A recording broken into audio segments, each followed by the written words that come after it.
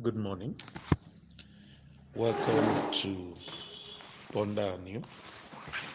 Today, Thursday, the 8th. I'm correct, right? The 8th of October, 2020. Let us just take a word of prayer. Father, our delight is that when we call upon you, you answer us. It's a privilege enjoyed by many, but not many understand the importance. Thank you for answering us. Thank you for taking time out to correct us. Thank you for growing us by your word. In the mighty name of Jesus Christ. Amen. This morning I am befuddled. Let me speak. I've been trying to speak English for some time. So one word entered my mouth, and that is befuddled. I am befuddled, which for those of us who are wondering actually means confused. When English people want to confuse you even further, they will now use language, befuddled. This morning I am confused about the scripture to use because something happened to me. But before I get into that, let us read John chapter 16, only verse 7. John 16, verse 7.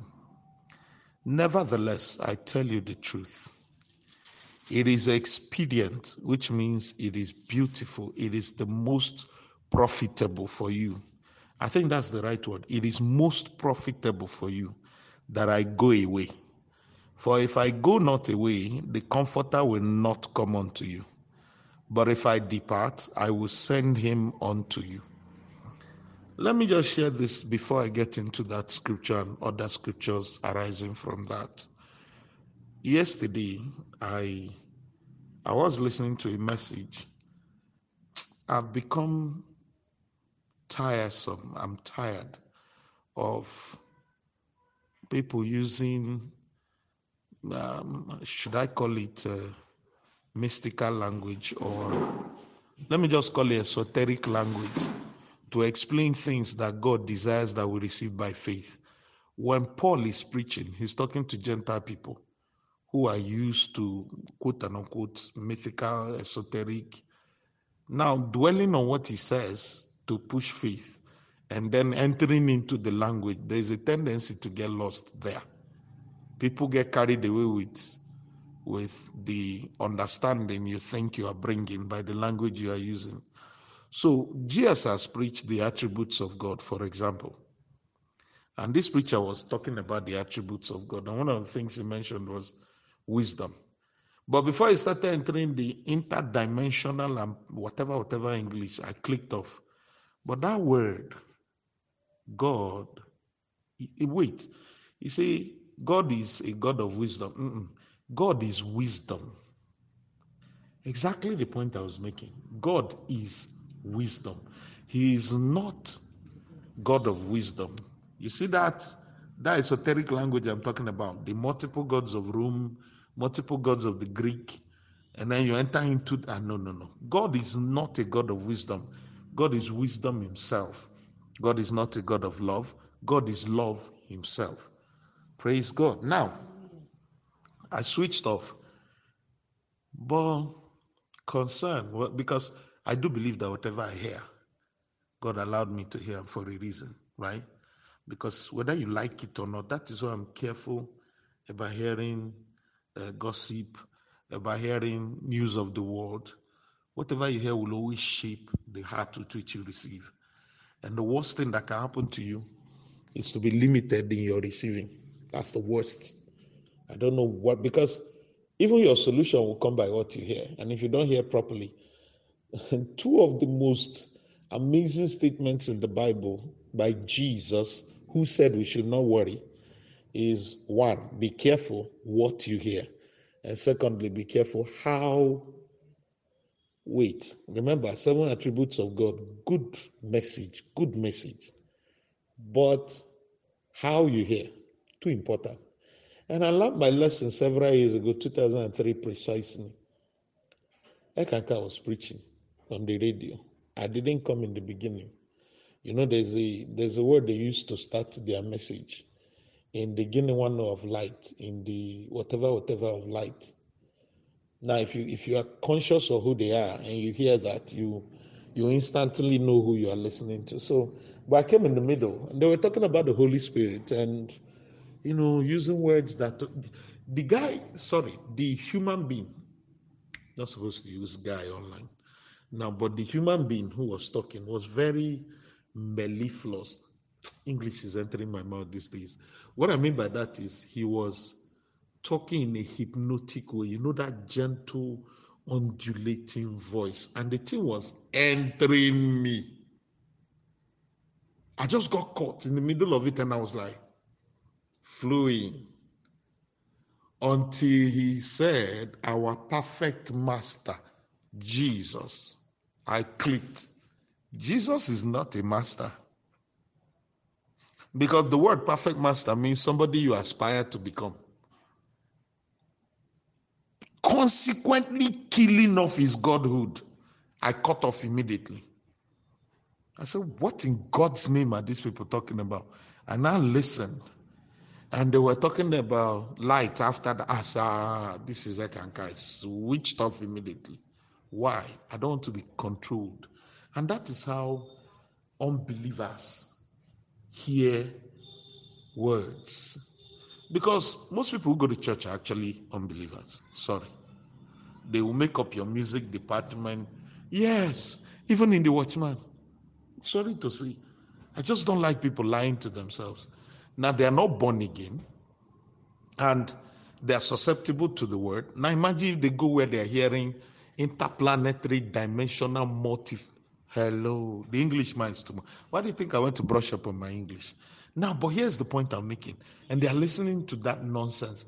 That is what they will carry away with them. Then the benefit of the word of God received only by faith, not by hearing good words, is lost. Are you understanding me? So when I was going to bed, I said, but Lord, we need you as wisdom. I didn't quarrel with, I wasn't caring about what the guy said. It's just the wisdom part that was coming to me. And wisdom is applied knowledge, right? And I said, Lord, where's the place of wisdom in pursuit of destiny? This not even destiny, this manifestation we are calling. Where is wisdom? How does one go about it? Is it not that you give instructions pertaining to the things being pursued?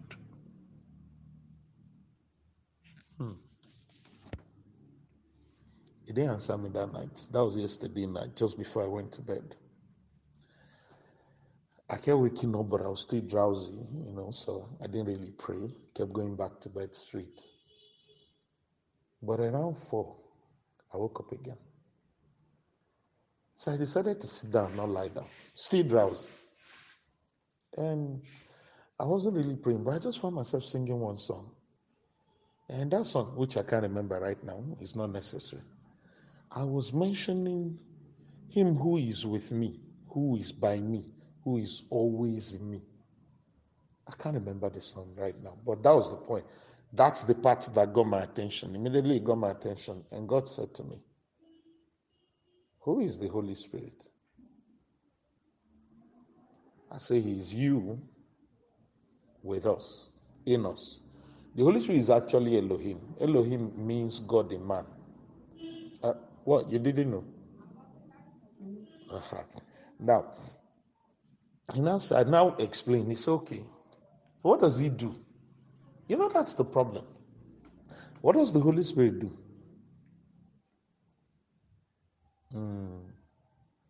You think I'm setting you up? No, I'm asking you, of course. I'm not asking rhetorically. I want to know. What does he do? How? To carry a bag of rice. Anything we ask him to do. Anything we ask him to do. He helps us in every aspect of our lives. He's not limited to any. Yes. That's beautiful. But I want to give you a clear picture of our relationship with the Holy Spirit. That is the problem. Because God was answering that thought I had. What is the role of wisdom? How do we access? And he said the Holy Ghost, right? Now listen to this. Jesus describes the Holy Ghost in John 16:7 as the comforter. He does the same thing in John 14:26, John 14:16, John 15:26, Luke 24:49. All of them saying different things, by the way. The meaning of different things is what he does. But there was a principal word he kept using, and that word was comforter. Comforter in Hebrew means somebody who helps you to cry, cries with you, helps you, hangs around you. But comforter in New Testament means paraclete. Paraclete means one who is with you. Now, in 16 of chapter 14, he said he will abide with you always, forever, meaning he will never leave you. But he will be there, you'll be committing blunder. So, where did he go? Nowhere. He was always there. Now, in order to be able to explain that, there are two things we can use to explain that. If you have a close friend, right, who helps you, counsels you, runs errands for you, right? People who love you run errands for you. But you didn't inform them of what you were going through. You didn't ask their expertise. You didn't call them. They can't help you. Are they your friends? Did they stop being your friend? In fact, a good friend doesn't even leave you when you're in the blunder. Instead, they come to tell you how to get out of it. Then after they get you out of it, that's when they will start quarreling with you. I want you to mark that. But what do we do to the Holy Ghost? We don't talk. We don't tell him. And then the next thing we said was we pray. When you are praying, where is your attention? Yeah, I know. Where? The God you are praying to, where is he? No, I'm being straight. Yeah, so when you are praying, your eyes turned where? And your own idea of heaven is the clouds. Do you get me? Which is also the reason, I'm coming, we're just, talking, why when you want to pray, you look for a special place. Pause. You're walking along the road, a thought comes to you, and you're like, hey, when I reach home today, I will pray.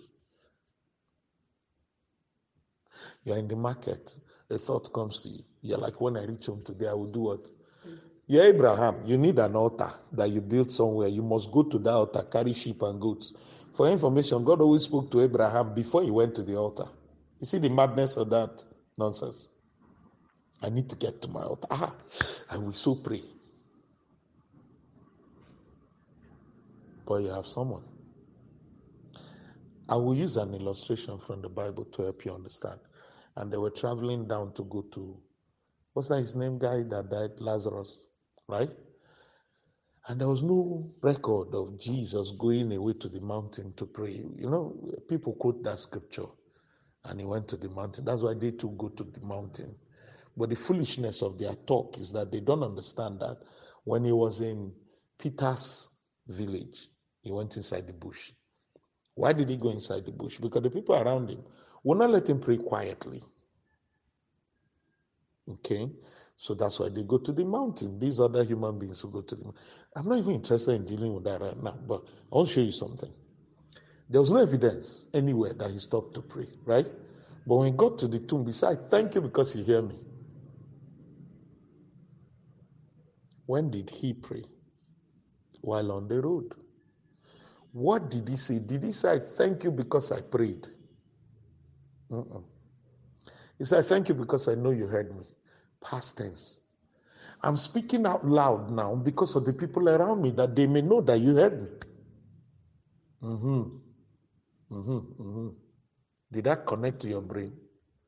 Which means at the very moment when the Holy Spirit brought an impression to your spirit, he wants you to talk to him about it. No, not walking around the market. Holy Spirit!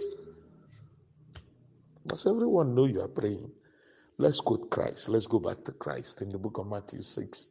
No, 5. If you want to pray, enter your room.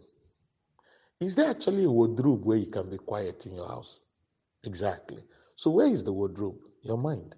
Can I show you a mystery? Do you know that Satan can't read your mind? He only reads the expression of your mind. When your mind is expressed, he knows, okay, this is what she's thinking. He doesn't know what you're thinking. Hoo-ha! But you see, he knows man. What you have not expressed does not satisfy you. There we go. Until you verbalize, you are not satisfied that God heard. You see, because to you, God has ears full of water, so sometimes you have to raise the volume so that they can hear what you are saying. So after you say it in your heart, you still look for a corner to go and shout it out. Am I correct? No, don't misunderstand. Try to understand me. God was answering a question. And what was the question? Where's the place of wisdom in manifestation of promise? In manifestation, actually, that's it. Manifestation of promise. Sometimes we confuse ourselves by trying to explain that we want to serve the Lord. You are serving God by manifesting His promise. What else did Israel do? Evangelize the world. And the apostles, if He didn't take them there, they didn't talk. They stayed in Jerusalem until persecution drove them. Because He will always find a way to get you to where you need to be. So stop this coconut-headed mentality of a servant and have the mentality of a son. Am I talking? Now, but here's the major point of the matter. But the Holy Spirit is always there. Now, let me show you another scenario. Before we get there, can we go to Luke 24? Luke 24. I'm going to be careful and make sure this is about scripture. Luke chapter 24, verse 49. And behold, I send the promise of my Father upon you. But tarry ye in the city of Jerusalem until ye be endued with power from on high. Now, the word power in that scripture is what I want to talk about. It's dunamis. Men cannot contain dunamis. Dunamis is power without source. Now, let me help you. Let's shrink everything said into a small group of words. Jesus said to them, wait for the Holy Ghost, right? Because when it comes, you will have, I don't want to quote myself. Can we go to Acts? I think Acts 1.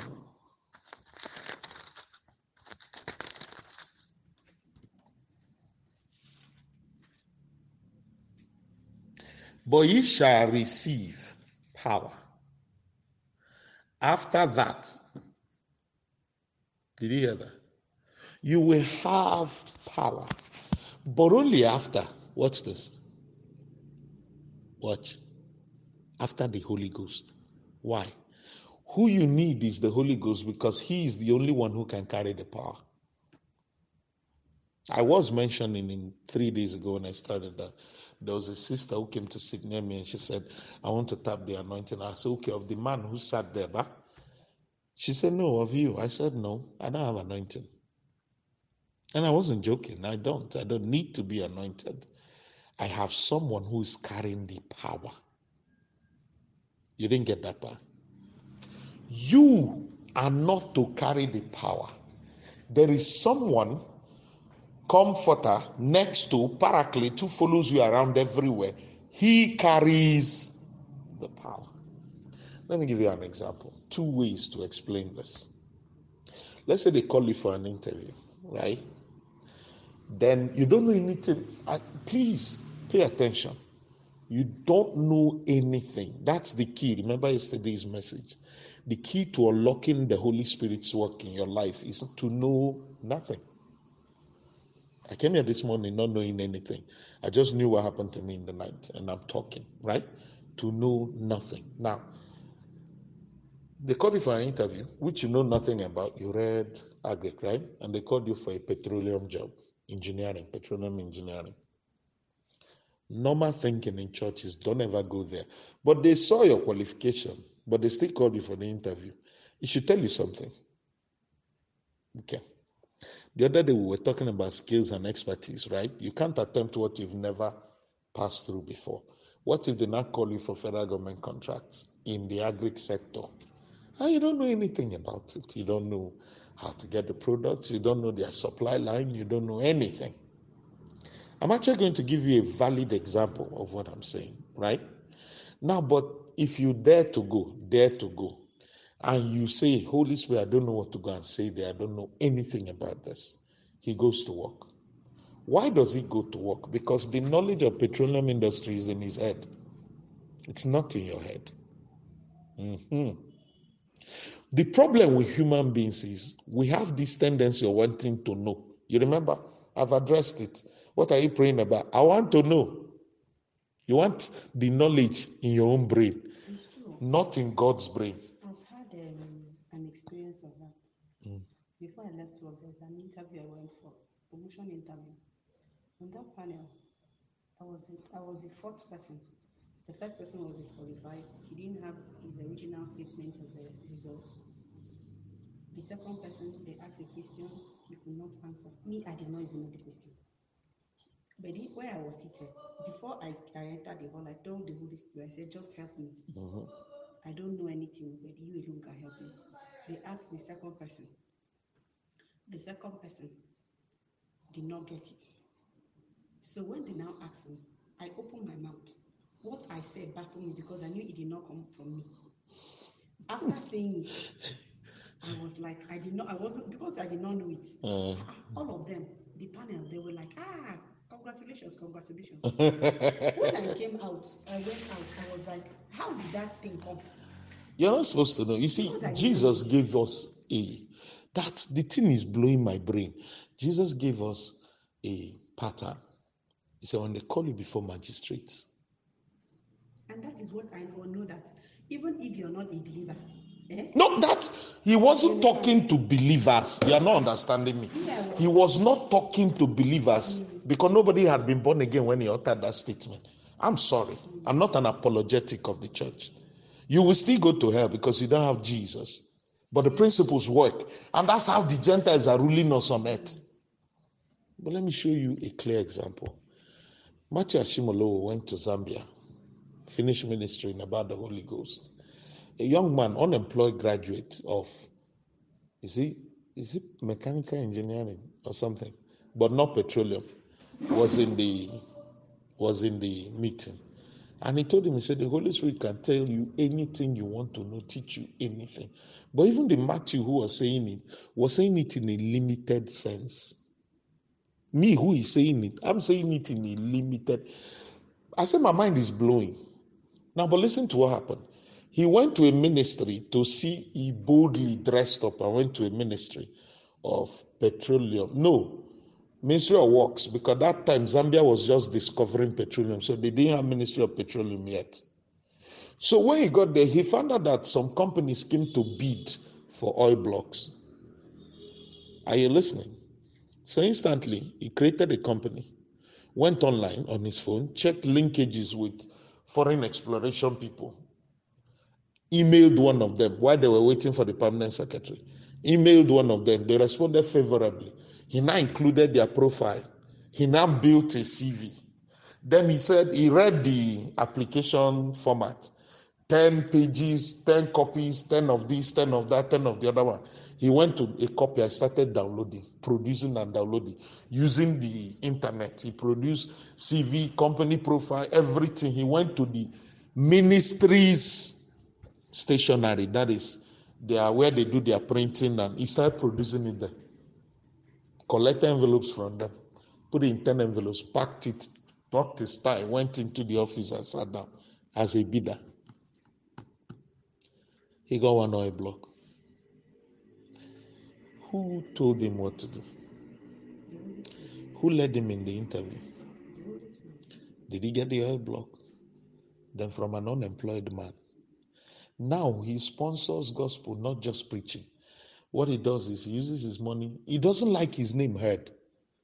He uses his money, buys farming implements, fertilizer, clothes for interior villages. That's where the evangelism is holding. Somebody else is copying him in Ghana right now. That's gospel. They'll go to Fulani-dominated Ghana. You know how northern Ghana. You know that's Hausa-dominated area. They will now go, they will not preach Christ. They will just bring farming tools, build a borehole, bring clothes, bags of food. People will be so overjoyed. It's 4 days. 4 days. On the 4th day, they will run medical clinic. 5th day crusade. 6th day crusade. Then they will share the people into churches on Sunday because of their effort from Monday to Friday. People have bought over the whole thing. When they preach Christ, they receive them like that. Whole villages. But who led him? I was like this. I couldn't hold myself anymore. Because I suddenly understand. It's a very stupid thing I'm about to say, but just take it the way I said it. I'm not using the Holy Spirit well. Yeah. I'm not using God well. It's true. All of us. No, but I want you to underline that statement. I am not using God. The enormity of God's mind is blowing me. How can He, the Holy Spirit is the creator of the earth. The Bible says He was wisdom who was present with God the Father when He was creating. Then He says He's submitting Himself for me to use. I paused. Now I want to show you something. I want to ask you this. Why do you only refer to Him when you're in crisis? Think about it. You have never actually sat down, pause. How do I get this done? Something else that is not crisis. And I want you to get what I'm saying. It's like having the Inspector General of Police as your worker, and you are calling him to catch a pickpocket. That you're looking at too. You're looking at the pickpocket. But you pick phone to call Inspector General of Police in Abuja. Somebody just stole my wallet. I'm seeing him now. I'm describing him. That didn't make sense. Let's come back. It's like having Dangote as a servant. Pay attention. Yes. That's the crazy part. God wants to be a servant. I will show you where it is in scripture. It's like having Dangote as a servant. And you call him to say, I don't have rice to eat this morning. He owns a rice mill. And he's your servant. You didn't get me. That didn't make sense. Now I understand. No. Wait. It's like parable of the prodigal son. The owner of the property is following servants to go to the farmland. They get paid in property. He doesn't because he owns them. And he's complaining that he couldn't get a kid to do party with his friends. And I remember what the man said. Do you not know? All that I have is yours. John 15 verse 2. Let's get crazy. John 15 verse 2. I think it should be verse 2. And he said, no, verse 1. I am the true vine, and my Father is the husbandman. Now, do you know that the Father of Christ is the Holy Spirit? Now, and he said, and my Father is the husbandman. People have tried to make the husbandman look like one great word. Let me show you who the husbandman is. And another parable, pay attention. The owner of the vine came to a vine which was not bearing fruit. And he said, cut it down. And the husbandman said, so who gives instruction to the husbandman? The owner of the vine. So Jesus said, I am the vine. We didn't really catch it. I am responsible for you bearing fruit. But when you want to be responsible, I'll leave you alone. Roll. You didn't catch it. Rotate. Come back. Come back. Come back, because this is making me uncomfortable. I am the vine. You are the branches. My Father is the husbandman. What does that mean? You see, this nonsense that Satan uses to, that's why I say he always comes in through the window. Thank you for this revelation. That Satan uses to control you by telling you that your fruit, it's actually written here, glorifies God. So he makes it your responsibility. Yeah. Did that connect? We've been getting it all wrong. It's never your responsibility. It's God's responsibility, but only if you understand the principle. What is the principle? It is Jesus in me that will produce fruit, not me. 1. 2, it is God's responsibility to make me produce fruit, because when I am producing fruit, they will celebrate the laborer. I don't think I have time for any other thing today. No, you don't understand. It's not enough to imagine. It's not enough to configure a great imagination when you don't ask him to go and do it. When you don't release him. When you dwell on your mind, because even your imagination is even your imagination is limited by your own understanding. So when you rely on your own understanding, he can't go to work. You didn't get it. I now understand Joyce Meyer and many other preachers that the battleground was never what you see. It has always been in your mind. What separates God from you, not that he left, what makes him sit down and wait, is the decisions you take in your heart. And nobody is there, only you. Do you know that there was something I was considering when I was going home yesterday from Sabo? When we pray, and I said, pray in the name of Jesus, right? And we talked about, and if nothing happens, it's not your concern. Do you know that people do pray in the name of Jesus and attach their own reputation to the prayer?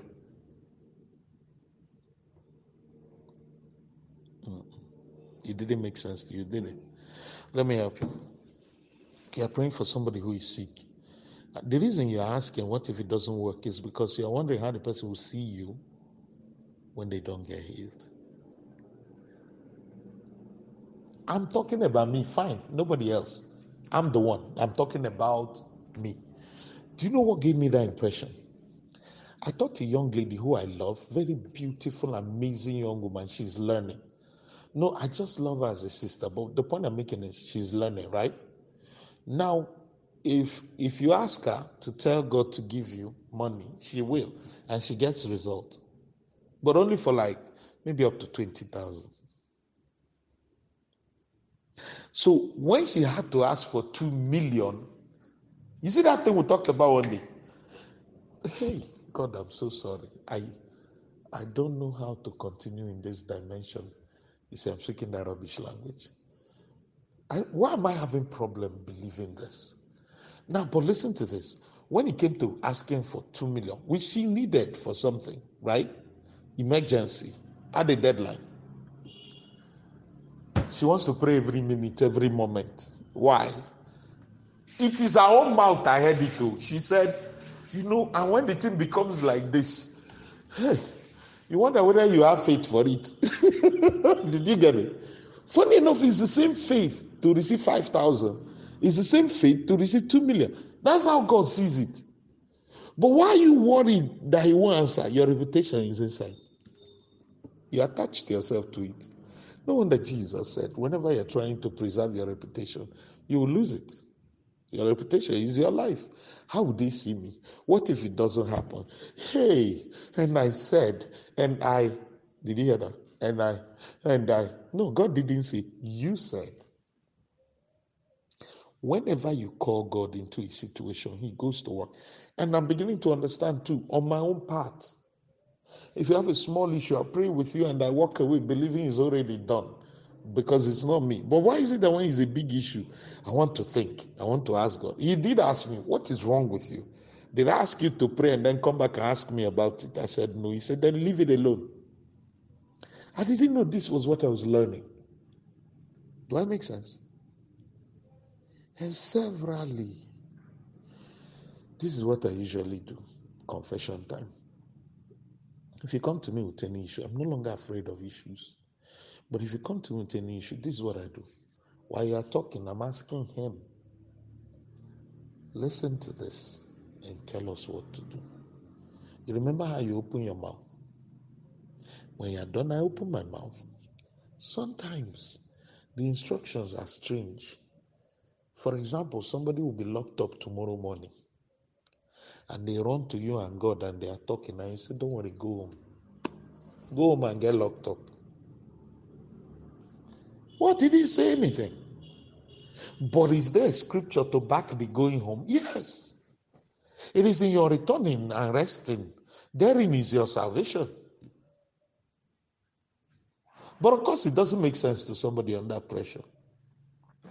But by the way, if you want to follow and listen to the Holy Spirit, try to understand one thing. He will never make sense. Did you underline the word never make sense? My life is just beginning. I didn't know anything before now. You don't need knowledge. You have him. And sometimes by what he tells you or speaks through you, you get the knowledge. But that is also the reason why, pause, pay attention. When preachers experience that kind of walk with him, which they believe is occasional, they don't believe is always, most preachers. They don't believe that it's consistent. They believe it's under crisis. You will hear their testimony. And when I was in this, why must it be when you are in a crisis? Then they will not tell you what he said. Here is the stupid thing about that comment. You, the listener, goes away believing that that is the solution to a crisis, resembling. That's why testimony is not that good. Tell generally, don't tell specifics. You will mislead people. When I talk about that, before Pastor Joshua came back one time, when he now came, he said it. Do you understand? And me and him don't communicate then. As in, I don't tell him in detail. But I was shocked for him to say it. When you come to give testimony, go straight to the point. Don't mislead people, God said. They will not go away with the impression it's like, if you have a headache, take paracetamol. Are you aware of the kind of things that cause headache? That paracetamol will not even attempt to come near it. But because somebody said, I had a headache and took paracetamol and it was gone, there's a general misconception. If you have a headache, take. Let's draw the curtain here. We'll continue tomorrow. Father, I give you praise. I give you glory. Understanding is a gift. And we thank you. In all humility. Teach us to walk with you now, not in crisis, but in advancement of great dreams. Thank you, glorious God, in Jesus' name. Amen. The person that ministers. Praise the Lord. Good morning. Welcome to Ponder Anew for Friday. Abby? Before we pray, can we go straight to James chapter 1? I see God doing a gentle, quiet walk that is strange in its manifestation, but all the same, beautiful. James chapter 1, verse 8. James chapter 1, verse 8. A double-minded man is unstable in all his ways. Now, if you go back to verse 6. But let me start from verse 5. It's quite interesting. If any of you lack wisdom, let him ask of God, that giveth to all men liberally, and upbraideth not, and it shall be given him. But let him ask in faith, nothing wavering. For he that wavereth is like a wave of the sea, driven with the wind and tossed. For let not that man think that he shall receive anything of the Lord. A double-minded man is unstable in all his ways. Praise God. I started from verse 5 to give us a background. Let's take a word of prayer. Father, we thank you. Your instructions come thick and fast, and they are a blessing to us. We give you praise. It's a wonder, and every day we're discovering how much you are interested in our lives. Be thou glorified forever. In Jesus' name. I had a rough night, no light, so it was quite rough. At the time, I didn't even bath well in the night because, you get used to shower and then you have to pour water. After getting used to shower, the bath is not proper anymore. Praise God. Lord, I thank you because they will repair that light today so I can bath with shower. Amen. So, roughly around 4 a.m. again, I start having this, I don't know what to call it anymore. I was awake. I wasn't even trying to sleep, but I start having this where two of me is quarreling with each other. None of us is winning. At the time, while I was in that realm, and my mind was separate. Is it REM? I was awake. So my mind was separate. And I asked God, I said, which one of these decisions is right? He said, whichever you choose. Then I came out of it. I guess that was a lesson all along. Whichever you choose.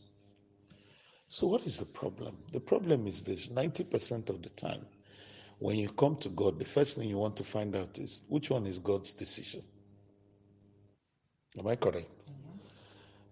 Verse 5 calls it, you think it's wisdom. You think it's not wisdom. That's not the wisdom. The wisdom is choose what is beautiful, amazing. Then I'll tell you how to get there.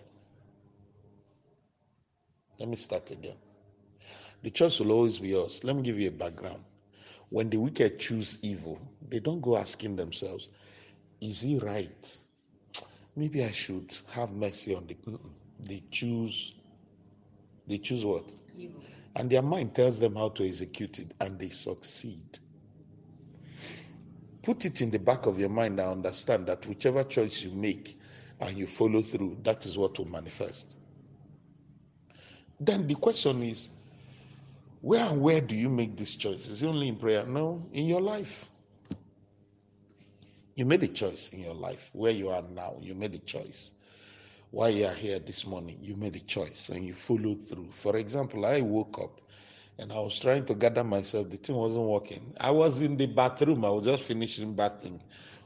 Of course, the bathing, I was thinking how to go and get the bath. Come on. I'm lazy and I like beautiful luxury of so sweet. And then I have to be chow, and it's colder. So I was like lazy to get into the bathroom. So I got there late. Anyway, the point is, you always make choice.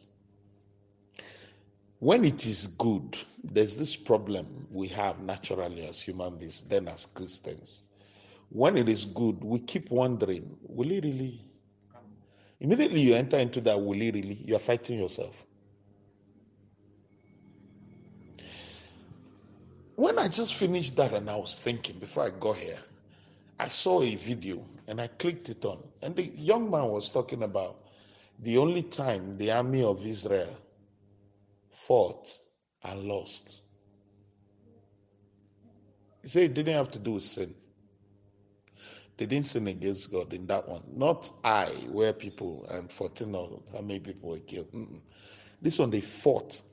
People died and they lost the war. Do you know why? God told them that one of your tribes has committed great blunder and it's going to wipe them out. And he even gave them instructions. Let Judah go first. I mean, the wisdom was there. Are you connecting to what I'm saying? I've not found the scripture. I know it's in before the early part of Judges. Now, wisdom was there. Let Judah go and fight.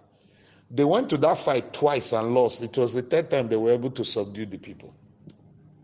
Why were they failing? If the wisdom of God was there, why were they failing?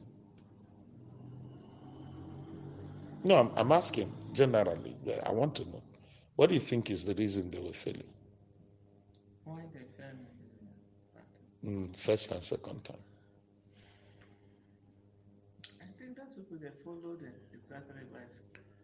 Why they fell? God may just be testing them. Nope. Why did they fail? Because the people they were fighting were their brothers. But even the Bible said that they even went to the altar, to the temple, and prayed. Each of the time that they fell, they would go and pray, and God will tell them to go. I know. I just pointed that out, didn't I? Okay. Why did they fail? The people that killed that man's wife. Yes. Why did they fail? They failed because they believed that those people were one with them. They're not So in their mind, suppose it's never a part of it. There was an unconscious thing in them where they felt like they were killing themselves. Having pity. Not just, it's not pity. They felt they were killing themselves. Now that's a physical manifestation of double-mindedness that works in you internally, so that even if God's wisdom is available because you are fighting yourself, it doesn't work. God just helped me to listen to that, because when he told me about being double-minded, here is how he even put it. He said, stop fighting yourself. You choose to fail or you choose to succeed. It is you God is interested in. Let me help you. Let me start again. Oh God, I don't know how much I can take time to explain this. Whatever is happening, you chose it. When God taught me recently, not even long ago, I preached it, but there's a difference between preaching what is in the Bible and actually experiencing what you are preaching. And when I began to understand that it is your choice, how? Remember that statement I told you? We were arguing here, you were not around. It was Nene Su and two words, and favor Israel. We were talking about marriage. And I said, it's even better for a lady to see me the way I am now, love me, so that tomorrow she doesn't get to run away. What will happen in that tomorrow? That was the question God asked me. Did I voice anything? No. Did I actually say anything physically? No. But he asked me, what were you thinking?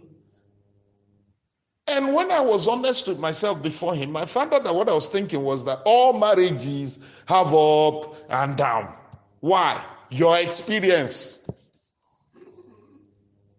Exactly. Suddenly we're replacing the word of God with what? Experience. Our experience. And you are transferring to the next generation. Things happen when you're talking to young women. That's what you say. Is that God's plan? Is it in the word of God? That marriage must be up and down? See, only that thing is what God used to tell me, and that is what you usually do. If you are doing business, you are wondering what will happen in the days of scarcity. So the wisdom of God plans for days of adversity. He doesn't. Only you do. And is it not a, worldly business teaching? Why did you accept it? It is your acceptance that makes it what? A reality. It wasn't Satan. That day, what blew my mind was after I had that conversation with God, I spoke to them here that Thursday, if you remember. And then, yes, God bless that man forever. He said, when you dream, Satan is playing a game on you. And you saw your family pursuing you, and he was describing general dreams that people have where, and they were running, and somebody was pursuing. He used that word just as an illustration. And he pointed out, he said, when you woke up, what did you do? You believed it. He said, it's not real until you believe it. It is your belief that gives life to it. Hold on, pause, and listen. There is always going to be people who blame Satan. That's okay, right? That's cool. But have you ever wondered why they pray about that Satan, about the matter, continuously? Hello? You bring them in a program where men of God gather and speak powerful words. Come the next program, check the people you see. The same people having the same problem. One day, Mama told me, she said that the battle against the lineage and background, that it never ends. I said, okay, because Jesus is to continue dying. She stopped. She looked at me. She said, what do you mean? I said, excuse me, Mommy. You've been saying this, and I've been listening to you. I don't argue with you. But I'm sorry, I don't agree. The battle against my background. What did the Holy Spirit come to do? I told her, I said, answer me one question. What was the failure of Peter? What was his lineage trouble? His name was Simon, a waverer. Today he wants to keep people who come against Christ. Tomorrow he wants to run away. That's wavering. And I said, after the Holy Spirit came, did he waver? Is the Holy Spirit of that time different from the one of today that will make me continue calling Satan's name and fighting lineage? She kept quiet. She was looking at me. And it was shortly before she died. I'm sorry. I got tired of hearing the same rubbish. Why do you think when I came to church and our sister cried out, Lord, how long shall we continue to pray? I said, but it's true. The same prayer. I'm not even here up to 20 years. The same prayer. Marty, come on now. You're older than me now. The same year in. And the man just explained it in a few minutes. People didn't even know why I was excited that day. Have I not been saying it? But nobody listens. Well, I don't blame them.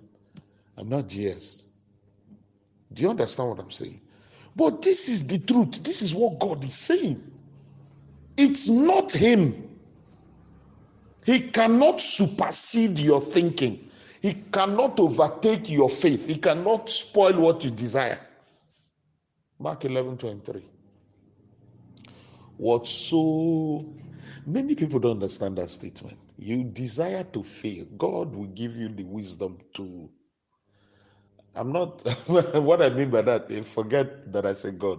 God will allow the failure with Satan, failure wisdom inside you to go to work and then manifest as failure for you. Because that's what you chose. I'm sorry. This is not as if I have crossed. I'm learning. I'm making corrections. I'm adjusting. I'm refusing. Do you know that it has gotten to the point if you are preaching, I love you, you will even speak great wisdom, but immediately inculcate that failure wisdom inside your message out to enough. I don't want to hear again. I'm not quarreling. I will never even tell you. I'll come to your next meeting. But I'm preserving my soul. How can an innocuous statement like, she better know me now, like me now, in case tomorrow? Pay attention. I didn't put anything to it. Can I talk to you? I didn't attack. No, wait. Who runs when everything is great? Let me finish what I'm saying before you start justifying what I don't understand. I don't know if you are getting me. Now, but here's the question. It was a very, very innocent statement, according to me. But I told them here, I said, let me tell you how God is always present. If you think any thought, the minute you think it, God saw it. Personal experience, I'm learning.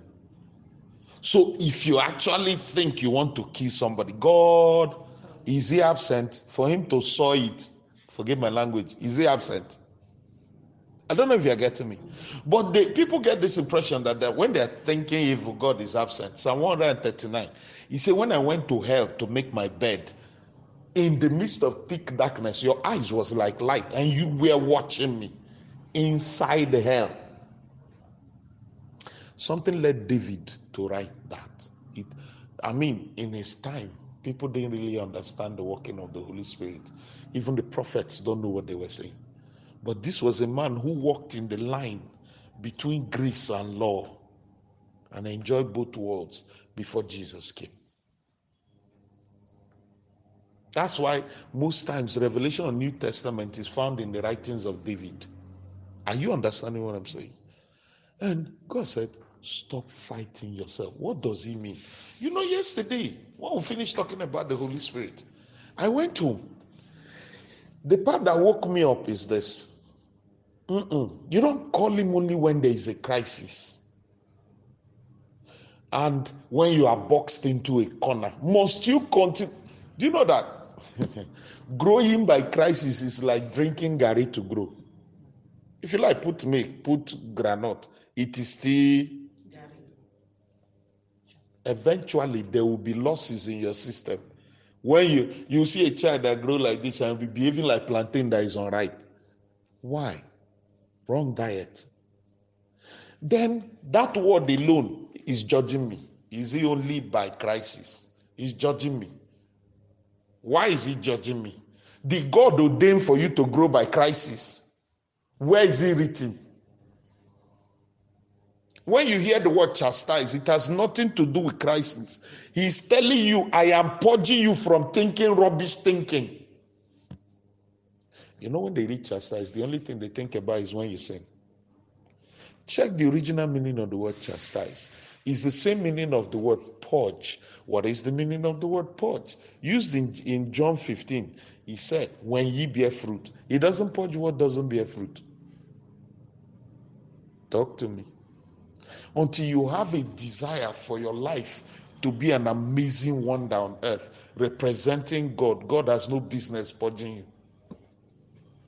If you like sit in church and be born again for 40 years, you will go to heaven if you are really born again. Only God knows those who are born again.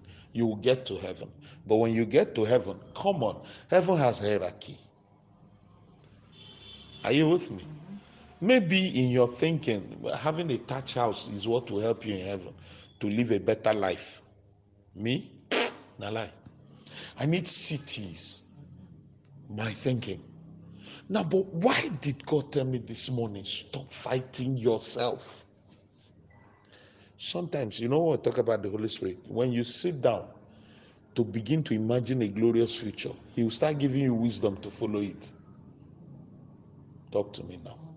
I just said that it's not true that marriage can have up and down. That's a thought, right? Now, if I now sit down, see what used to happen to us. You finish hearing me now, you go home, and you sit down to imagine a beautiful marriage. You're already in a marriage, right? Now, while you're doing that, what happens? It wasn't Satan. Stop giving Satan too much power. Matthew 16, he said, you are Satan because you subvert the mind of men, which means that the strength of Satan's attack on you comes from the carnality of the mind of a man, the lusts of the heart of a man. Satan didn't, we are the ones who taught Satan how to entice people, how to sin, how to lie, how to do everything. He now knows how to use it by pressing the right button. So stop giving him too much power. Let's rotate back to what I was saying. Are you hearing me? Now, when you sit down to imagine and prayerfully imagine, I'm going to deal with that soon.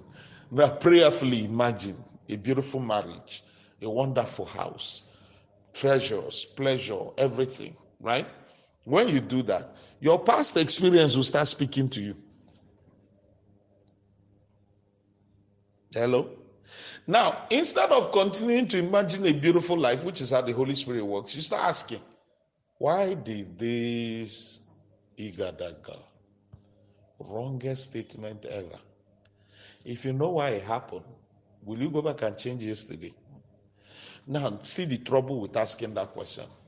Your heart and Satan will not start helping you to imagine what happened. You're already distracted. You are already distracted. Now, those things may be real, may not be real. Come on, you are the one who imagined it and it came to be. But now you are externalizing the blame, looking for who to blame. So what do you do next? You have forgotten your original intent too, that you want to pray for a better marriage. Talk to me, people. The next thing you do is that thing you imagined is yes, imagined. Forgive me. I don't care whether you saw it in a dream or it manifested in a vision. Thank God for Jesus. The many runnings of your heart is what brought it to pass. Now, and you believed it. Say believe. Immediately you believed it. What do you do next? Father, every trap of Satan in this manner. Well, you are calling it into existence in your tomorrow. I was mentioning to you that I don't understand the recent trend of preachers talking about dimensions, things God put in His Word to be received with faith without any excess language following it. You are now using language to bring it into people's consciousness. What do you think they will remember? Not what you said, the language you used. Suddenly, preachers who are reigning now are using funny, what we used to call esoteric language, mystical language, dimensions, and when you climb higher. What do you know the picture of when you climb higher? Immediately you gave the person the impression that for you to enjoy a certain grace of God, you have to qualify for it. But is it true? And you wonder why I tune off. Immediately you get to that point, I tune off because I'm discovering that God is not in that dimension. I hate that language suddenly. Beautiful word, but the abuse of that word is beginning to. Okay, let me help you. There are realms. Hello. Which realm? There is only one realm. Believe God because of what He said. When He showed you, that was when you qualified for it. Which one is there are realms that you must come in? Hello. Another trouble. Do you notice all these recent many preachers talking about marriages? Okay, you're not on social media. Do you notice what I'm saying? Female, male, specialty, marriage, single. Suddenly, God no longer leads anybody. How do I know? I came somewhere. I listened, no, I used to. Until last 2 weeks, I did. But God started explaining something to me. Everybody is talking from their experience. Because any revelation God gives you has to sift through your experience. God can actually tell you that, listen, if you just listen to me, marriage is amazing. Pause, your experience. Listen to me. If you go into marriage and you have not developed the ability to hear your experience, when does anybody develop ability to hear God? Are you aware that God is more interested in talking to you than you are interested in listening to Him? So who does the work? That is why when a Christian, oh God, please pay attention to this. When a Christian says, you tell the person, go and ask God this question. And he said, but God doesn't talk to me. Excuse me, that statement has killed God. Yes, if it's possible. Because instantly, your declaration ended God's ability to talk to you. And they wonder why I attack it immediately. And I give you illustrations to help you understand. God is more interested in talking to you than you are in listening to Him. Because some other Christians do one funny thing. Yes, I agree that you have to be quiet in your spirit. Hello? In order to hear God. So the perception now came that in order to be quiet, you either go to a mountain, go to a quiet place in your house. I was explaining to you yesterday. Is there any way that can be quiet enough, like the Bible describes wardrobe you must enter? The wardrobe is in your mind. You must understand that the meaning of that scripture is wherever you are, if you have an issue, close off in your mind and simply turn to God. Like imagine that you are looking at God. Ask Him His question. Wherever you are, in the stadium, in the market. I have conversations with God everywhere. Why? Because I found out that God is more interested in talking to me than I am in listening to Him. No. I went that way too. I'm looking for a quiet place. I went that way. But when God began to lead me to understand that this has nothing to do with me, because I found out that I'll go away for 7 days, hear nothing. Then when I decide I'm done with the 7 days, then he'll come and tell me, where am I when I said I was done? I was already walking up and down doing. He'll come and tell me, now that question you asked, why didn't you tell me when I was quiet? Because if you are careful, when you are quiet, thoughts.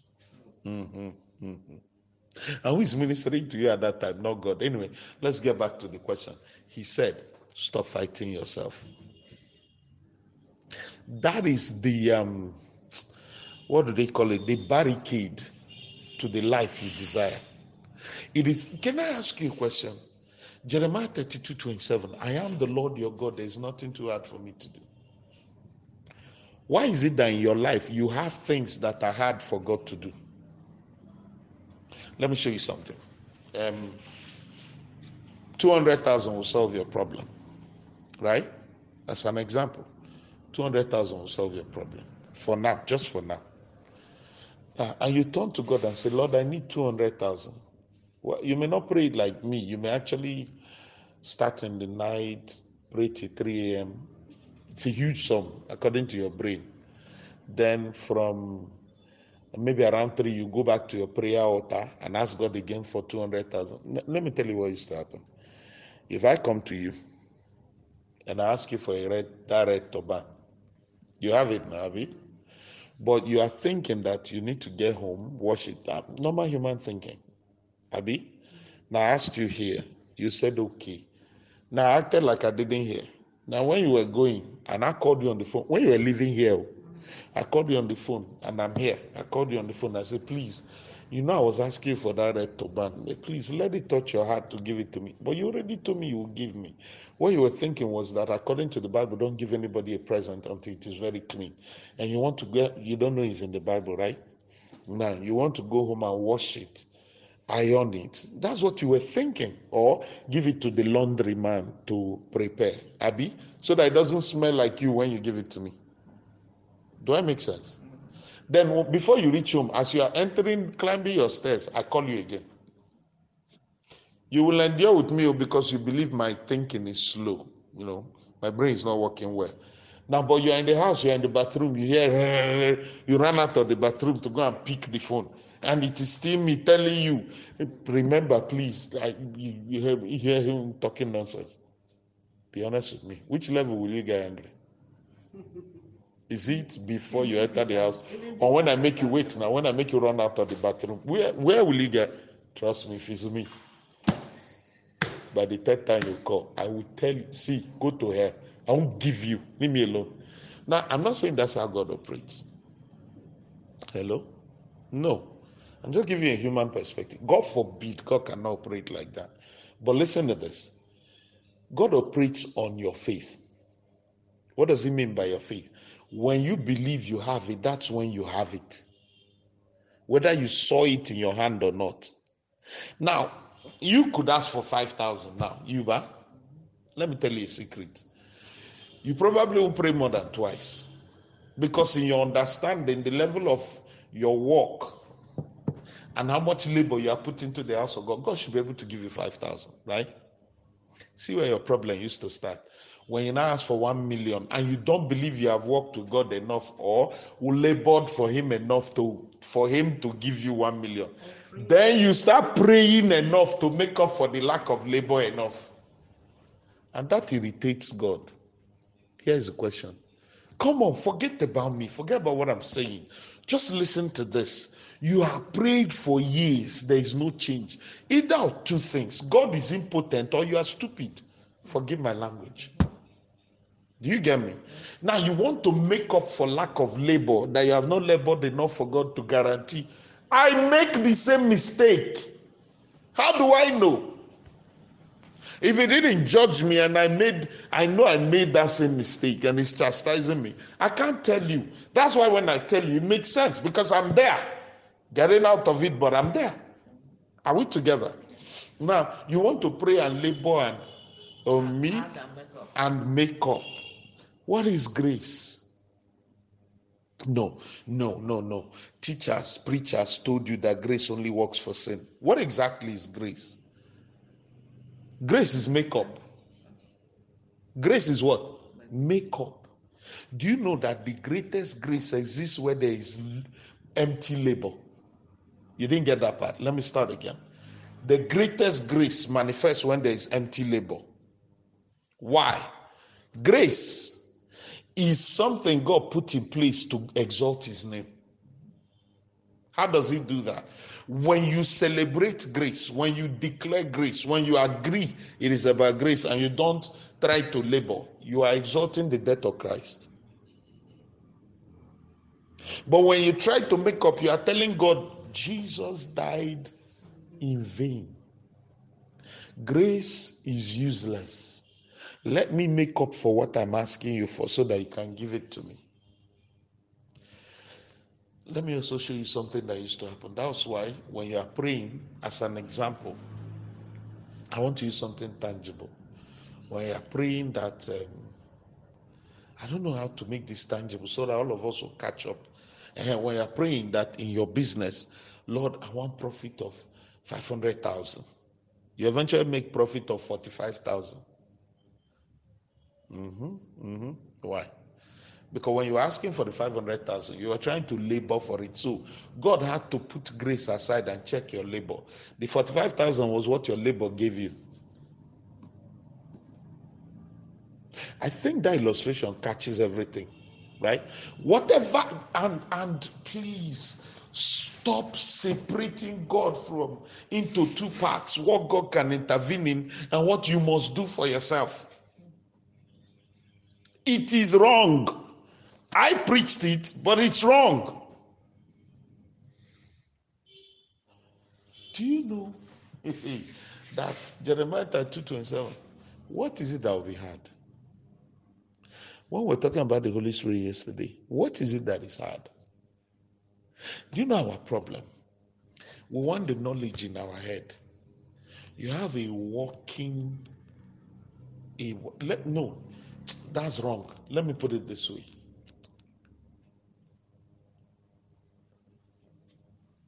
God gave you.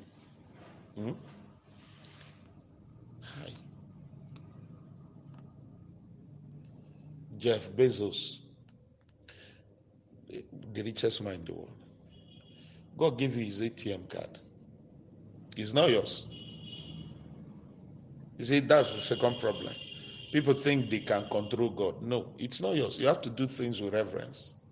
You didn't work for it. But that card alone has access to billions. Wake up. Are you hearing me? Now, it is not your card. So when you went to buy half bag of rice, you comfortably brought out the card and paid for it. Right? But when you needed a trailer of rice, you started checking, is there enough money inside? So what I'll do is let me negotiate for the rice on credit. We have an ATM card. I know. I'm talking about it so simply. It's annoying, yeah, I get it. But that's what we do to God. There is the Holy Spirit, Paraclete, standing next to you, dwelling inside you, but you prefer to negotiate on credit. Do you know, most times the credit is human wisdom. What do I mean by credit is human wisdom? This is how we do this thing. If you want to succeed in this thing, this is how it works. At that very moment, you rejected the counselor. You didn't ask him. You rather prefer that since human wisdom works, let's follow this way. Confession time. We went for a meeting and people were talking about the programs they want to hold. And I didn't have anything to say. So when they were talking, I was getting riled up. I was like, okay, when I get back, I will sit down, craft something terrifying. While I was doing it, God kept me quiet. When I left that venue, I was going home. He said, who sent you? He said, listen, I only pay for what I send. I said, I hear you, but you see, they said, who said? My fellow pastors, not Ghana men. They said that the spirit of the brethren need to be gingered.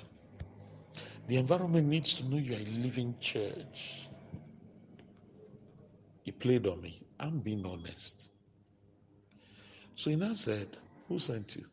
That's how the conversation started. So I explained. He said, well, how many people told the choir not to minister during weekdays so that some things can be shared with the people? And every day you are going during those weekdays, I tell you something different. And you share with my people.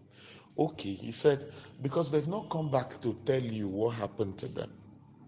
You now assume that me who told you to go that way is stupid. I said, well, Lord, I felt we just ginger the people. He said, choose. You want to go your way or my way? No, not that he will abandon you on the matter. On that matter. You see, God is not a human being who vexes with you on one matter and extends it to the rest of your life. No. God has issues with you on only one matter. That was the matter you brought up, right? Now, why would he be chastising me like that? Because I gave him access. I pray repeatedly, Lord, you see me going astray in any manner, call me back. Use whatever means necessary, call me back. But don't break my neck. Oh. No, I used to add that. Right? Because you'll be shocked. Some things that are stubborn in your head may need to have your neck broken to correct. Say, God punish Satan. Are you understanding me? I said, don't break my neck. Unless your resources have been exhausted, which is impossible, don't come and cause me pain because you want to correct me. Teach me and I will learn. Right? Do you understand me? Yes. And that changed my thinking because there is nowhere God cannot intervene. God bless Jesus. We went for our mama. There had been every prayer session we're praying for children. Are they changing? No, I'm just pointing. They're changing it. No, wait, thank you. That's how you got changed. Then let me hear what. Are you understanding me? We'll be praying for children. Yes, I don't have, so I don't know anything. The man came out at the end of his ministration. He said, listen to me. How did all of you get born again? You were terrible. Your parents were crying and praying. You were becoming worse and worse. But see the useless thing, and I'm sorry, forgive me. Parents will now go and take glory that it was their prayer that made God catch you. Why do you think he allows the children to frustrate you? Aha! Imagine if I was God.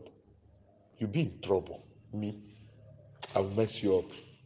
Why do you think he allows the children frustrate you? Because you used to tell yourself that if they get born again, I prayed. Say, I prayed. You know that useless joy. Talk to me now. Why are we pretending this morning? You go away and you're like, I prayed. Yeah, wait now. And your husband got born again. I prayed. It was praying. Look at your empty mouth with empty teeth. I fasted that. If you see how, no, you won't come to the front of the church to share it, but it will be coming out in your nonsense speech. He said, where were you when God caught you? Did it take him years? Were they not forcing you to go to church and you were not listening? One day, say one day. God met you in a corner where even your parents were not there. Are you getting me? But that prognostication has been put across by preachers that my children got born again because I prayed. Do you know how many preachers die in misery because their children, the whole world is celebrating them, but their children go to hell? And they prayed. Only knowing that will teach you to keep. It's not just that one now. Several men and women, missionaries, preachers of currently today, I'm not talking of before, now. And their children are going straight to hell. In front of them. That's why I love Billy Graham. I can never forget that man. 3 of his children were delinquents. One went and joined bike gang. He said that one is the one we don't even see every day. So that we won't see him till 6 months. And when he comes, very rude and arrogant. He's a big boy. He is the preacher at his funeral. He's the one that preached at his father's funeral. He will enter the house smelling, walking in, gaga, looking for what to carry and go. He said one of the days, and it was confirmed. What is his name? Oral Roberts, Kenneth Copeland. They confirmed it. They came to meet him for him to minister to them and bless them. While he was talking to them, the boy came in. He said, "Excuse me, my son is back. I've not seen him for 3 months. Ah, my son, you are welcome." He hugged the boy. The boy, "Father, leave me alone." He said, "Amazing boy." They were looking at a delinquent. He was calling the boy an amazing boy. The boy went inside. The only person he respects is the mother. Went inside. Finished talking with the mother. Was coming out, grabbed some things here and there. He said, "My son, please come home more." Did he judge him for what he was wearing? Did he judge him for the bike gang? You see, that man was so vast in scripture and God, he understood. If God doesn't save a man, you are talking nonsense. If you talk of, what's that his name? Jesse. Jesse said that the grandmom, he will high. He was a rock band guitarist. He will high, smoke. When he come, the grandma will be looking. He will enter the house. The woman will welcome him, give him food and tell him, "Eat that food, you must serve God." She will fetch water for him to bath, help him clean up, and say, "Let me shave this nonsense you are carrying, God beard." He said, "Mom, don't try that." But she will always tell you, if you like, run from here to Timbuktu. You must serve God. He said, and I blame her till today. That's why I'm serving God. So the man finished talking and he said, "Listen, they didn't die. Everywhere they entered, people died. They did not die because God has a program with them. If God doesn't have a program with them, you can't force him." Do you know this man finished talking this thing? We closed for the night. We came in the morning. The prayer coordinator started, "Let's pray for our children." That's when I knew the whole thing was messed up. No. If I go for program, I can't say this. If I go for pastor's meeting, I can't say this. That's when I knew. Because you should come and further explain scripturally what the man of God said. But that man spoke by the inspiration of the Spirit of God. You, by the wisdom of your nonsense prayer carnality. Sorry, forgive me, they were the assistant pastors. All the coordinators will go for meeting at the assistant pastors. You came and led us in 1.5 hours of prayer for children. My sister sat in the chair, I was praying other matters. I won't lie. I'm confessing it online. I sat in the chair. I didn't stand. And I was praying other, some things brought me there. So I was settling my matters with God. You people go ahead. I heard God in the mouth of a man of God. You now come to take 1.5 hours of my time. Praying what I don't understand. And that has always been the genesis of the problem. That's why people have issues with him preaching now. Imagine we went for a meeting and a pastor said that the GS messages that the spirit of brethren are becoming cold. And he's advocating that charismatic, they should be handed over to the pastor so that they can pray all that their jinjin prayer. Because the spirit of the brethren is raised by jinjin prayer. Ignorant, empty prayer. Did the guy say that to his hearing? Pause. Which hearing? We're having our own private meeting. It was a suggestion. But here's what I love. GS said, "No way. Nobody's stopping me. You do what you want to do. Nobody is stopping me." Come on. The man's messages are a blessing. I don't even understand people. I don't want to preach. I want that man to preach forever. I don't want to preach. Do you know, people don't get it.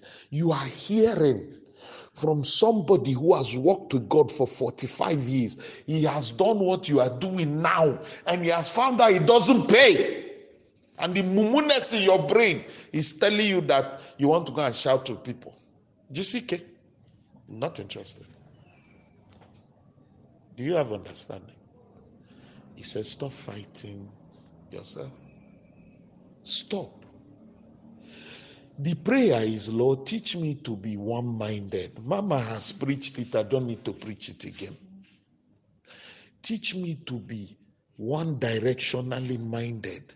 Let me not speak to you, then speak to myself, canceling what I said to you. Was that not part of what I said yesterday? Praise the Lord. I need to draw a line here. Father, in Jesus' name, thank you. Thank you. Thank you. May you never stop correcting us. Please. No matter what, Lord, never stop correcting us.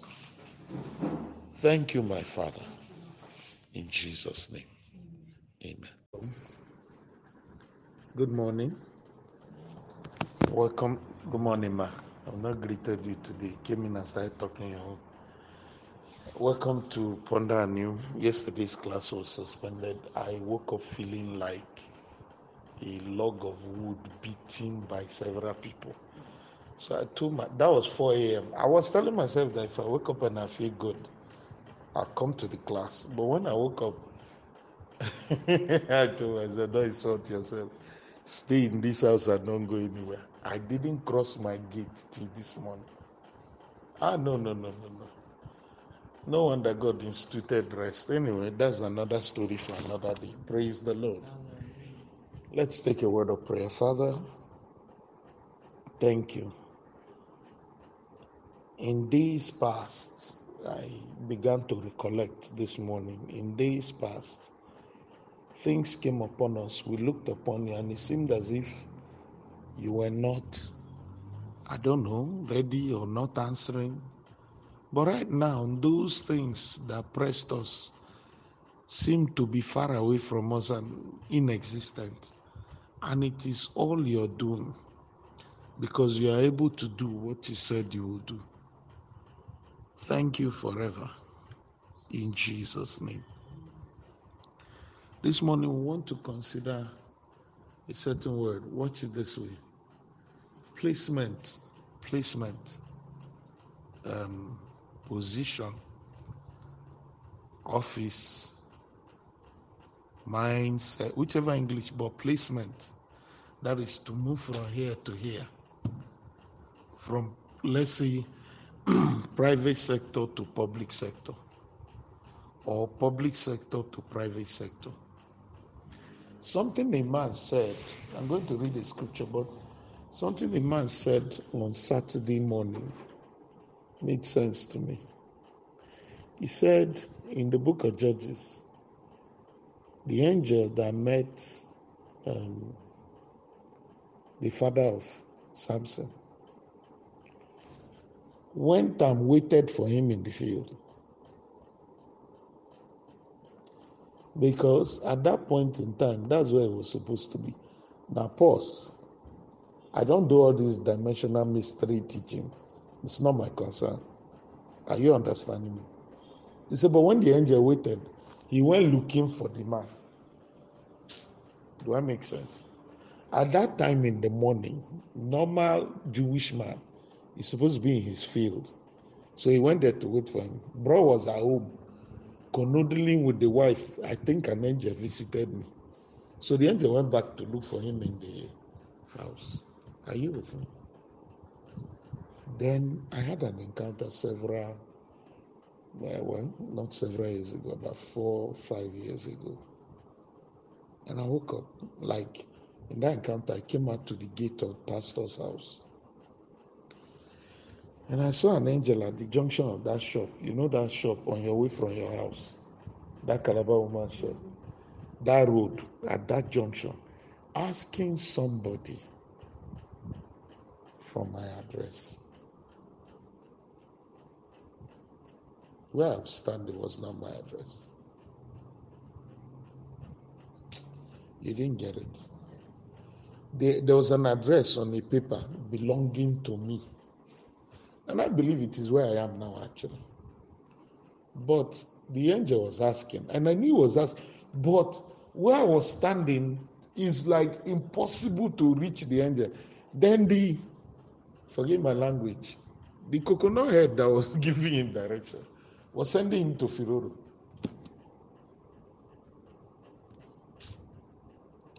I am not implying that visitation is location oriented.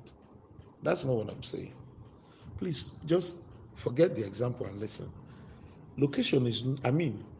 Visitation is not location oriented, but position oriented. Position can be in location, can be in thinking, can be in time.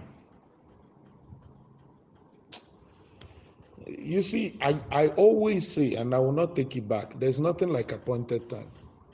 There is that you matured. There is that your thinking came to where God wanted you to reach. Then He gave you what was yours all the while. That is why God, who is not inhibited, contained, limited by time, we speak a thing in present tense, and you may not even see it for 10 years. But if you study the life of Abraham, you will understand that positioning is everything. 1, 2, including in the mind. God waited for Abraham to have the mind to produce Isaac. First of all, when he did the first time, his wife was not ready. Oh God, may you learn not to travel without your spouse in understanding. The wife was not where he was. So that delivery at that time produced an Ishmael. So, but God saw that, I'm having problem with this woman. So after, come on, that visitation was not necessary. He was going to Sodom and Gomorrah. But I found out that God has a way of using one angel to do many tasks. It's written in Daniel, the book of Daniel, but that's not the teaching for today. So the angel carrying the name of God had to go and visit Abraham. Hello? But not for the sake of Abraham. Abraham is always hospitable. It is the nature of desert dwellers, because preachers will want to, come on. They'll quote Hebrews and tell you, in entertaining strangers, go and entertain strangers today, kidnappers will carry you. Try to understand. Are you getting me? It was the nature of those days, because people traveled long distances. So anybody who comes here and you're able to give him water will deeply, deeply appreciate it. But the visitation was for Sarah. Why? Sarah was not agreeing. And as long as Sarah is not agreeing, it will look as if the word of God will not come to pass. The point I'm making is, God therefore can continuously intervene to make sure that that which He declared over you comes to pass. That comment alone is enough to stop your toiling and sweating. I was talking to a group of people, I don't know whether it was in this church or where, and I said, when God declares a thing, it is His business to make it happen. You and your, forgive my language, us, because sometimes when I say you, it seems as if I'm not involved. Us and our coconut-headedness cannot prevent Him from fulfilling His word.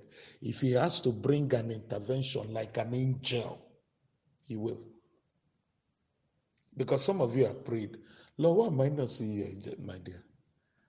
Let me show you two things. In the book of Job, the Bible says, and when God tries to speak to a man and he is not listening, then while he's asleep, He will send an angel, which means, your strong-headedness is why an angel is necessary, even if it is when you're sleeping.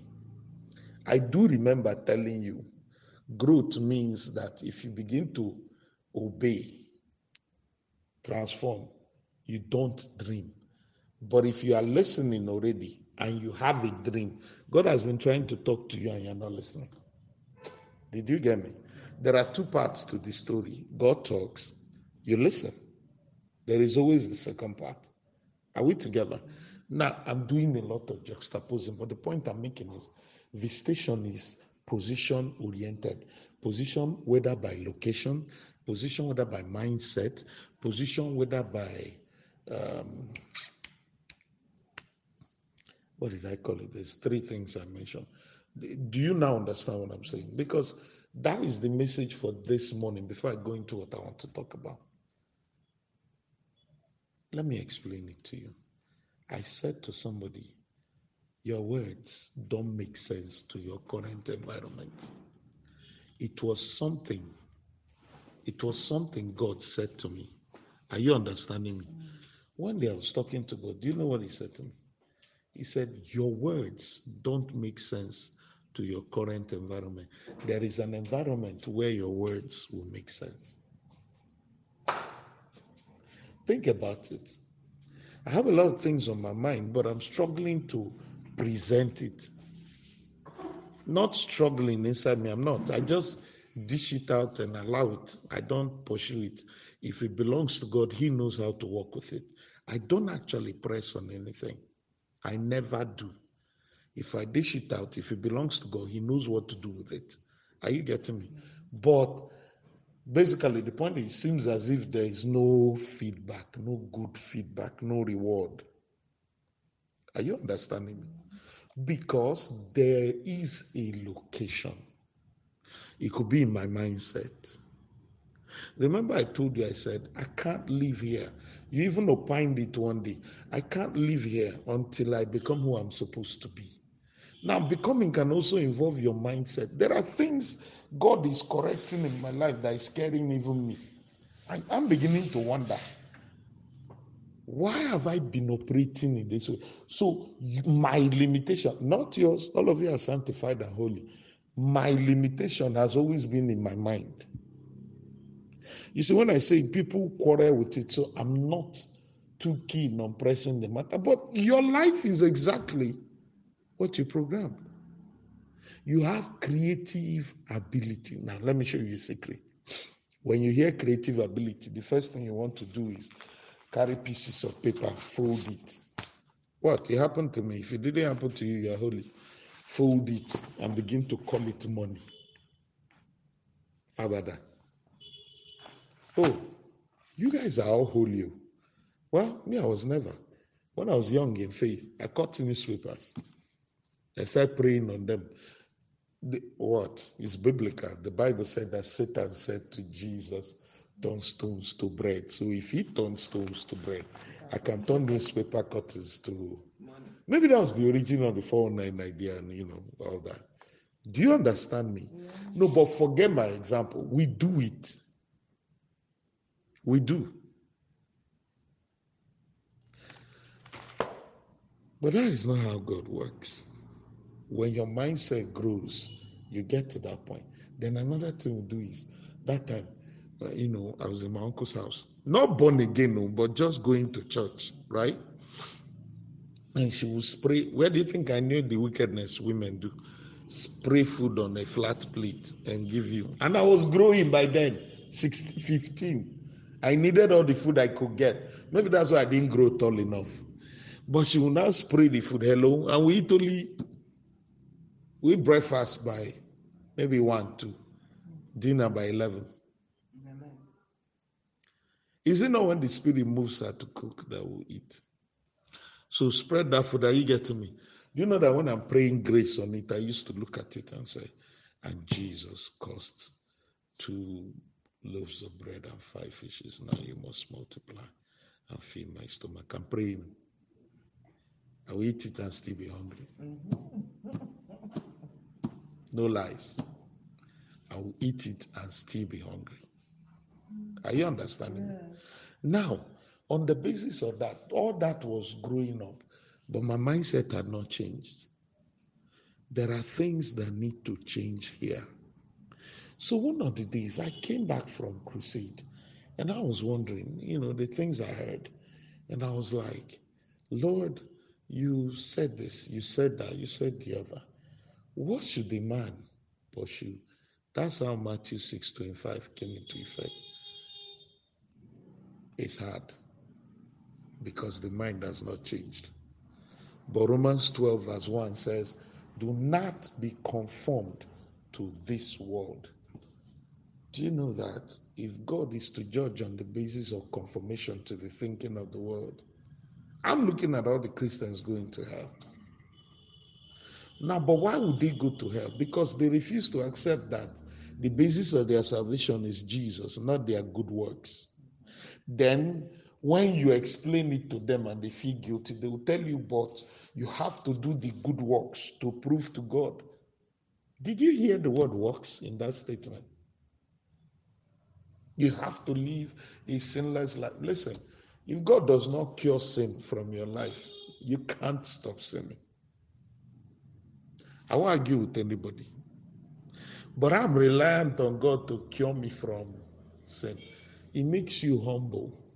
You never open your mouth to say, because even those who continuously barrage us to live, let me quote the word, you are a Christian, you should never sin. Now, even though, well, what? Relax, you have understanding. Now, even those who make that comment, they cannot tell you that they don't sin. They sin. Maybe they don't call the one going on in their mind sin. But God calls it what? Sin. Okay. But God can, not God can, God does when you fall on him. Because, like I said on Sunday, if you take thought, God will not take thought. Whatever worries you, God cannot worry about it. Are you understanding me? Anyway, bringing me down to today's message. Basically, what I just shared was basically for yesterday. But bringing me down to today's message. Identity is what guarantees access. But, well, let me look at the scripture. Praise God. John chapter 10.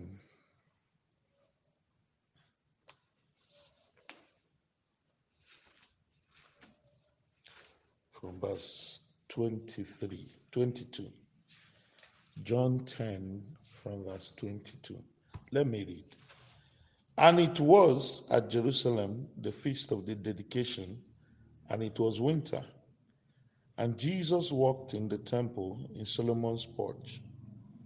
Then came the Jews round about him and said unto him, How long dost thou make us to doubt?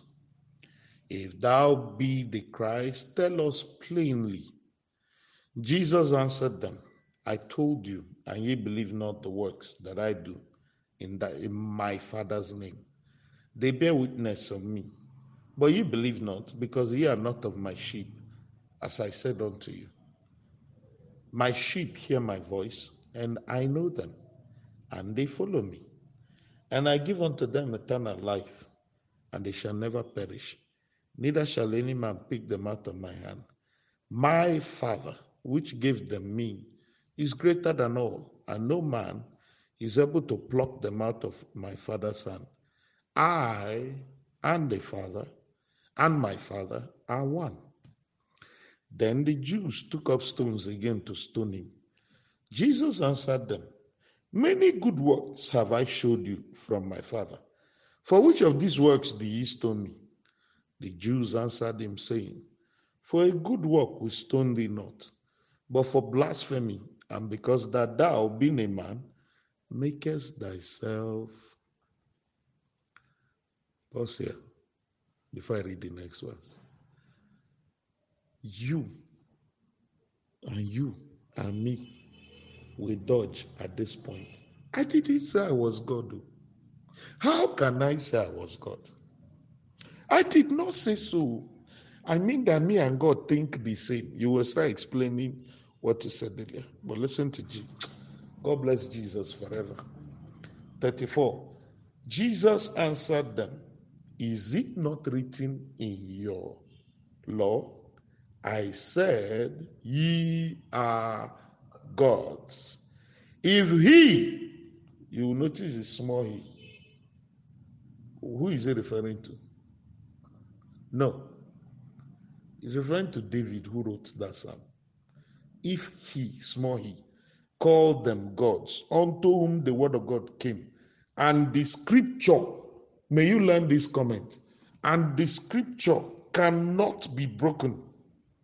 Say ye of him whom the Father hath sanctified and sent into the world, thou blasphemest, because I said, I am the Son of God. That's all.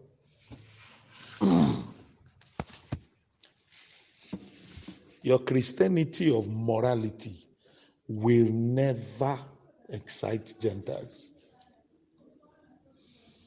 Did you hear that word? For your good works, we are not stoning you. All your good works will never trouble the Gentiles. It is your name. I take a pause here to explain something to you. Why is the government of Nigeria systematically decimating Christian populations? Many of them are not even born again. They just bear Christian names. So why are they being killed? Because of their name. That's all. Do you know that in the north, if you want to get something important, even admission, if you don't change your name, you won't get it. Some states in the southwest also do the same thing. One day, a doctor was treating my uncle's daughter. What was her name? Fatima Omokoro. We started interviewing her. Why are you answering Fatima? You look like a Christian. She said, I am a Christian. She said, I had to change my name to get admission to read medicine in Unimed. That's the school I went to. What were they targeting? They were not interested in whether she's a practicing. You see the fury, the foolishness in that comment. As far as she's concerned, she's still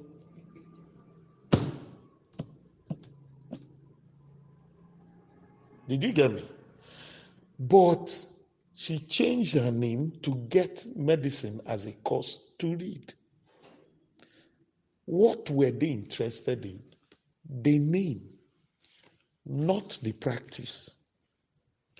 One of my very close friends is from Southern Borno, and in Southern Borno, 3 out of 5 people are Christians. 2 are Muslims. What that means is you could have a family of 9, 6 will be Christian, 3 will be Muslim, same house. That is why the northern Muslims there don't regard Southern Borno Muslims as real Muslims. Just like in Yoruba land, where you could have 5 people in a house, 3 are Christians, 2 are Muslims. So the northern Muslims don't regard the 2 Muslims in the southwest as real Muslims. Now pay attention to this. She told me a story. We spoke 2 days ago. She said that one of her friends, a Muslim, met a woman all of them grew up together with, working in one MDA of federal government. And within 2 weeks, they gave her employment. Not 10 years ago, this year, in February. And she started receiving her salary in July and posting. As she was posted, they paid her 5 months' salary at once. No shishi, no kobo spent.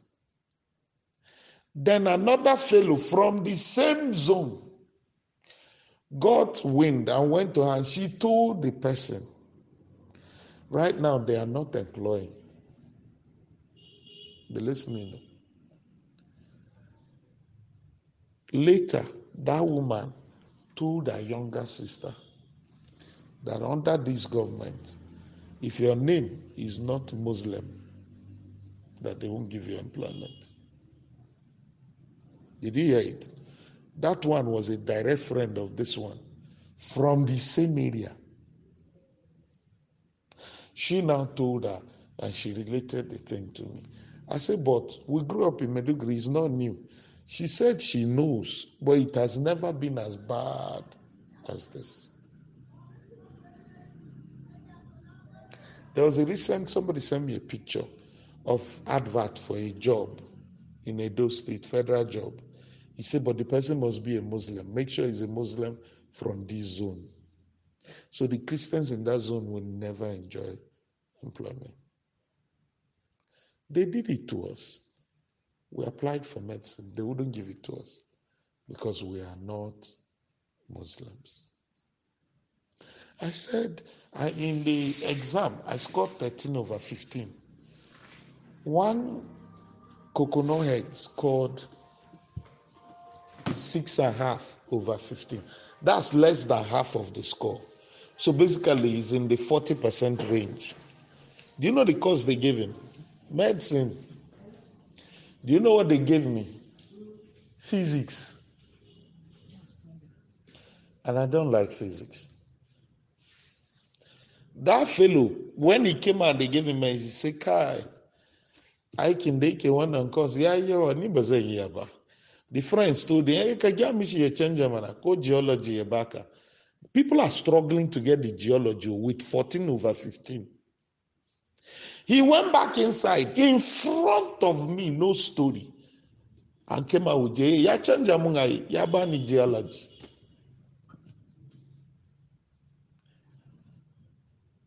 Nigeria is not a country, I'm sorry. But that's not my topic for today. You don't value your name. That is why you don't consider it important.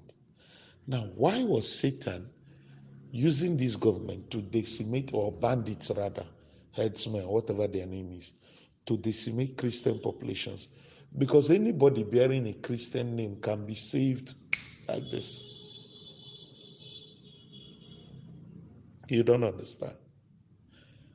It doesn't matter that the person is not born again. Satan doesn't care.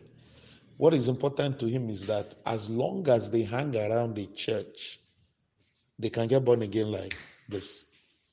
So what does he do? Before the church is able to influence them, if I don't kill them, I'll send them back to witchcraft. No, I need you when you are praying to understand the evil going on. Are you getting me? But what did God do? Sometimes I want to start shouting and singing on the road. What did God do? You know, sometimes when you hear of the wickedness of the world, you forget that God is more powerful than the world. That the Bible says, he that is in us is greater than he that is in the world. Now, what does God do then? God has been going into houses, a mosque, converting men to follow him. If they tell you quietly, all these Kaduna, North Malali, rich men's children, oh God, very wealthy men, influential men, their children are turning to Christ. Right here in Kaduna, in Abuja, their children are turning to Christ in a very funny way, through social media, through downloads on the internet. They can download the Bible and just be reading. Nobody needs to know. It's in the phone. And they are growing. No, the very same thing your church wants to fight is what is bringing salvation to them. Because even the Christians don't know the Christ they have and what he can do for them. God is busy harvesting children of the rich. Listen, the revolution on the road is not ordinary. There is another revolution. That one is a sign of. And recently, some people were like, that thing going on in the east is not happening in the north. No problem. There's a strange revolution going on. And the children are learning that it is okay to have quarrel with their parents. You say, in one house, 2 will be for me, 3 will be against me. This one will rise against this one. Why? What do you think will cause it? The gospel. And while they are trying to decimate churches, Christian population, Jesus is busy. He doesn't care about this story we talk about, church. He's busy harvesting souls inside the houses of their street parents. Men now go to mosque, sit down, carry Quran, and are reading their Bible inside the Quran. And they go there, sit down. The whole thing is going on. The same way Iran assumed they were eliminating the church systematically, removing people from work, impoverishing them, locking them up. While they were doing it, the children of the rich were giving their lives to Christ. and starting underground churches. Fellowships are happening online. You didn't hear me? Online. People will sit in their house and be doing prayer together with others. But the one we want to read and talk about is the one the enemy did. But this one will never enter the media.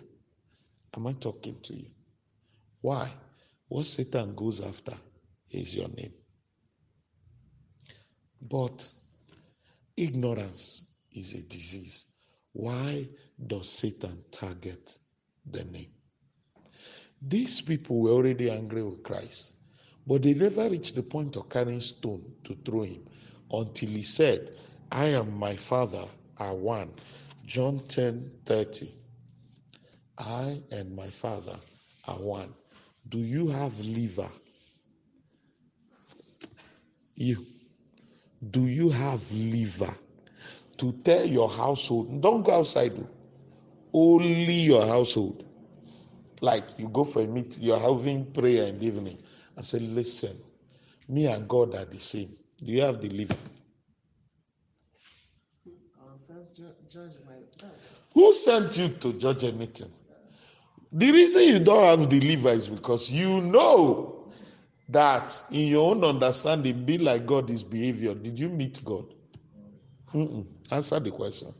Have you met God face to face? So how do you know behavior? Okay, the Bible says. So he himself who said he's able to give you that behavior. It is God, Romans, that worketh, Philippians rather 2, that worketh in a man, both to will and to do of his good pleasure. So if he has not worked, it is not manifest. But do you have the liver now that if you check your behavior, check your shouting, check everything, you're not behaving like God? Can you tell your house that you and God are one? Do you even believe it? This is the confession he left for us. Do you believe it? On Sunday I said, everybody has his own perception of God. To some people, he is Father Christmas. You plan in January, it arrives in December. But when you are planning, you can't hear from Father Christmas. So you're like, let me just drop it there. If I see it, then he heard me. If I don't see it, then he didn't hear me. Father Christmas. For some people, he's a prison. No, not prison warden. He is police. He is SARS.